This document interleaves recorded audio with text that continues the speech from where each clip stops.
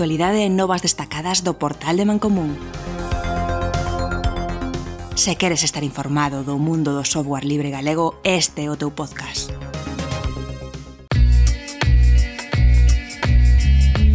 O pasado venres 21 de outubro tivo lugar no Gallastec da Cidade da Cultura o acto de resolución da 15ª edición do premio mellor proxecto universitario con licenza libre.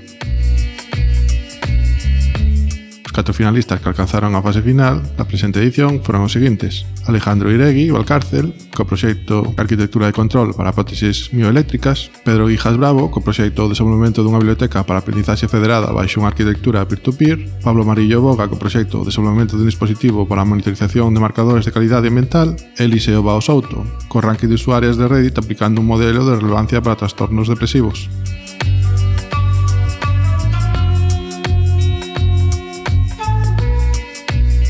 Hoxe contamos nos micros de Mancomún con Pablo Mariño Boga, que acadou o primeiro premio.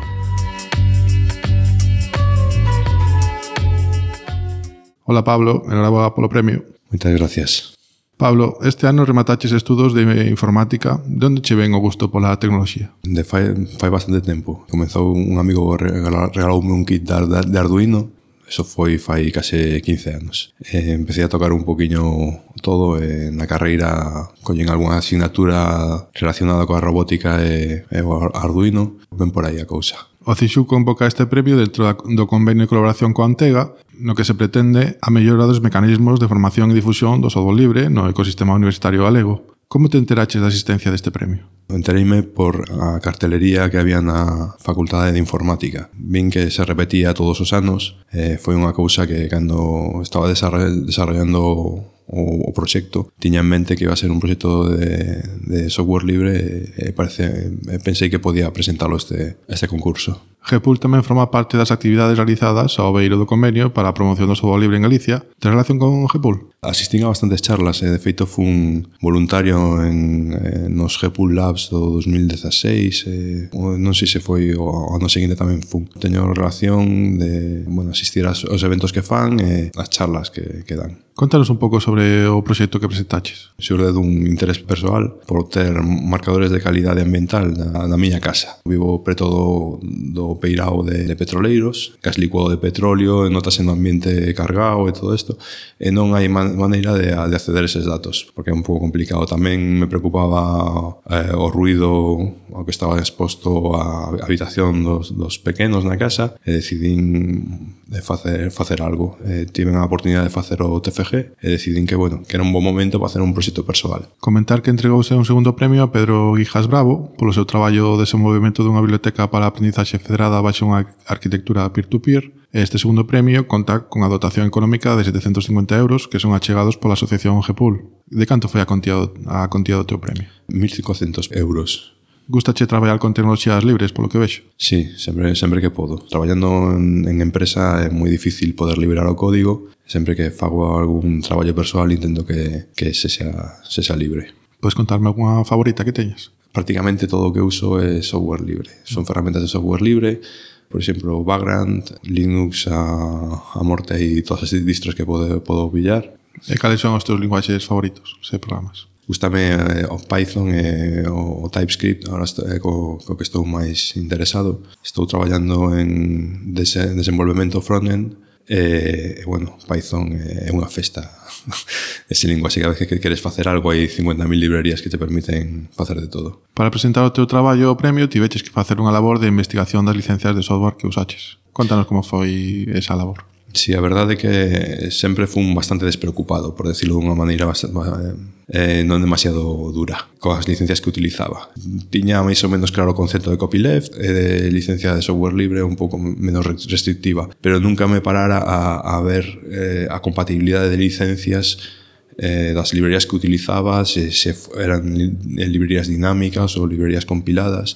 Nunca fixera ese traballo. Traballando en frontend, utilizando NPM, Node, no DJS, atopas que importas moitísimas cousas que non sabes Ti realmente importas unha librería que ten 1000 dependencias por detrás.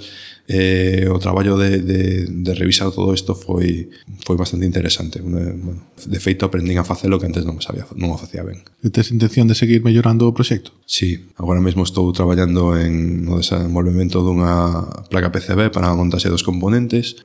Mais adiante teño en mente traballar no desacoplamento das partes do proxecto. Son 3 módulos que funcionan acoplados e me gustaría que pudiesen separarse para que sexa algo máis útil para quen queira traballar con un módulo ou con outro sen ter que coller todo o proxecto completo. Estás buscando colaboradores? Pois sí que estou buscando colaboradores. Estou buscando a maneira de presentar o proxecto. Estaba intentando acceder a diferentes a diferentes feiras para a presentación de proxectos de hardware, pero xusto agora non parece que sexa o mellor momento, porque os DEM da Coruña parece que non se vai celebrar este ano, e o de Santiago foi fai un par de meses, así que chego tarde, terei que esperar o ano que ven. Sigo buscando lugares para facer un pouco de publicidade do proxecto e ver se alguén se anima a unirse. Creo que xa parte do premio, todo o premio, xa o invertiches, verdade? Sí, tiven que cambiar aí un ordenador que estaba nas últimas, que tiña xa os seus 9 anos, e, bueno, collín un ordenador que me facer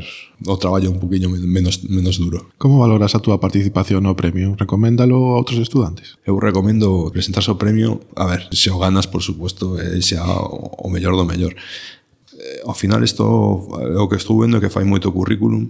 É moi importante ter un traballo que, sobre todo cando acabas a carreira, que non tes nada por aí, vas ter un repositorio, vas ter un traballo que vas a poder amosar, e vas a ter unha participación dun concurso que sempre é importante. Da igual que sexas finalistas, se te presentes ou que sexa. É algo importante para poñer no currículo. Bueno, a mí personalmente, seguramente se non me hubiese presentado ou hubiera deixado o proxecto un pouco máis de lado. Estou un pouco máis encima do proxecto porque creo que, bueno, despois de presentalo e ver que tivo apoio, creo que dá un pouco de ánimo para seguir traballando en el. Que consellos darías aos profesores que levan a titularización dos proxectos para que animaran aos seus estudantes a participar neste premio? Os profesores na Facultade da Coruña non solen falar de licencias, non dan ese tipo de información, é algo que queda un pouco para que o mires ti. Sei que hai algún caso de algúns profesores que sí que o teñen presente e non teñen problema en darte información. Eu creo que é algo que é importante que deberían plantexear nas súas clases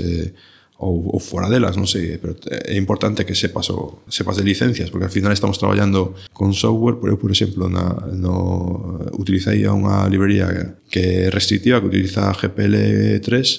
Eu podía ter tirado para diante sin saber que un GPL3 que me está obligando a min ao mesmo tempo a utilizar certo tipo de licencias. Ti tes que escribir ben o teu código, pero tamén tes que licencialo ben.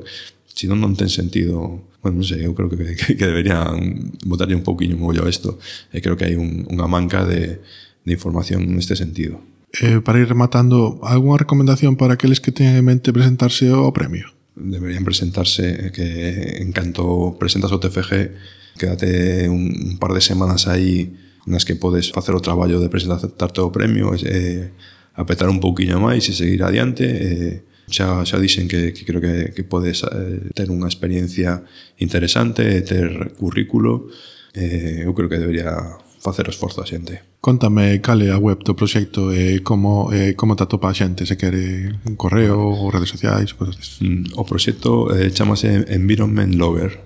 A web do proxecto é environmentlogger.site. Tamén ten unha conta en Mastodon e outra en Twitter, que é Project Logger.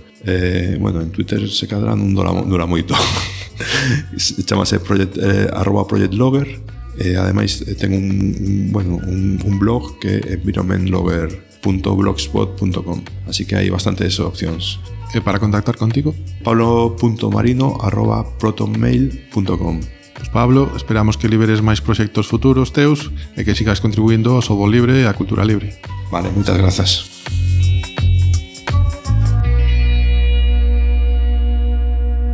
Isto foi todo.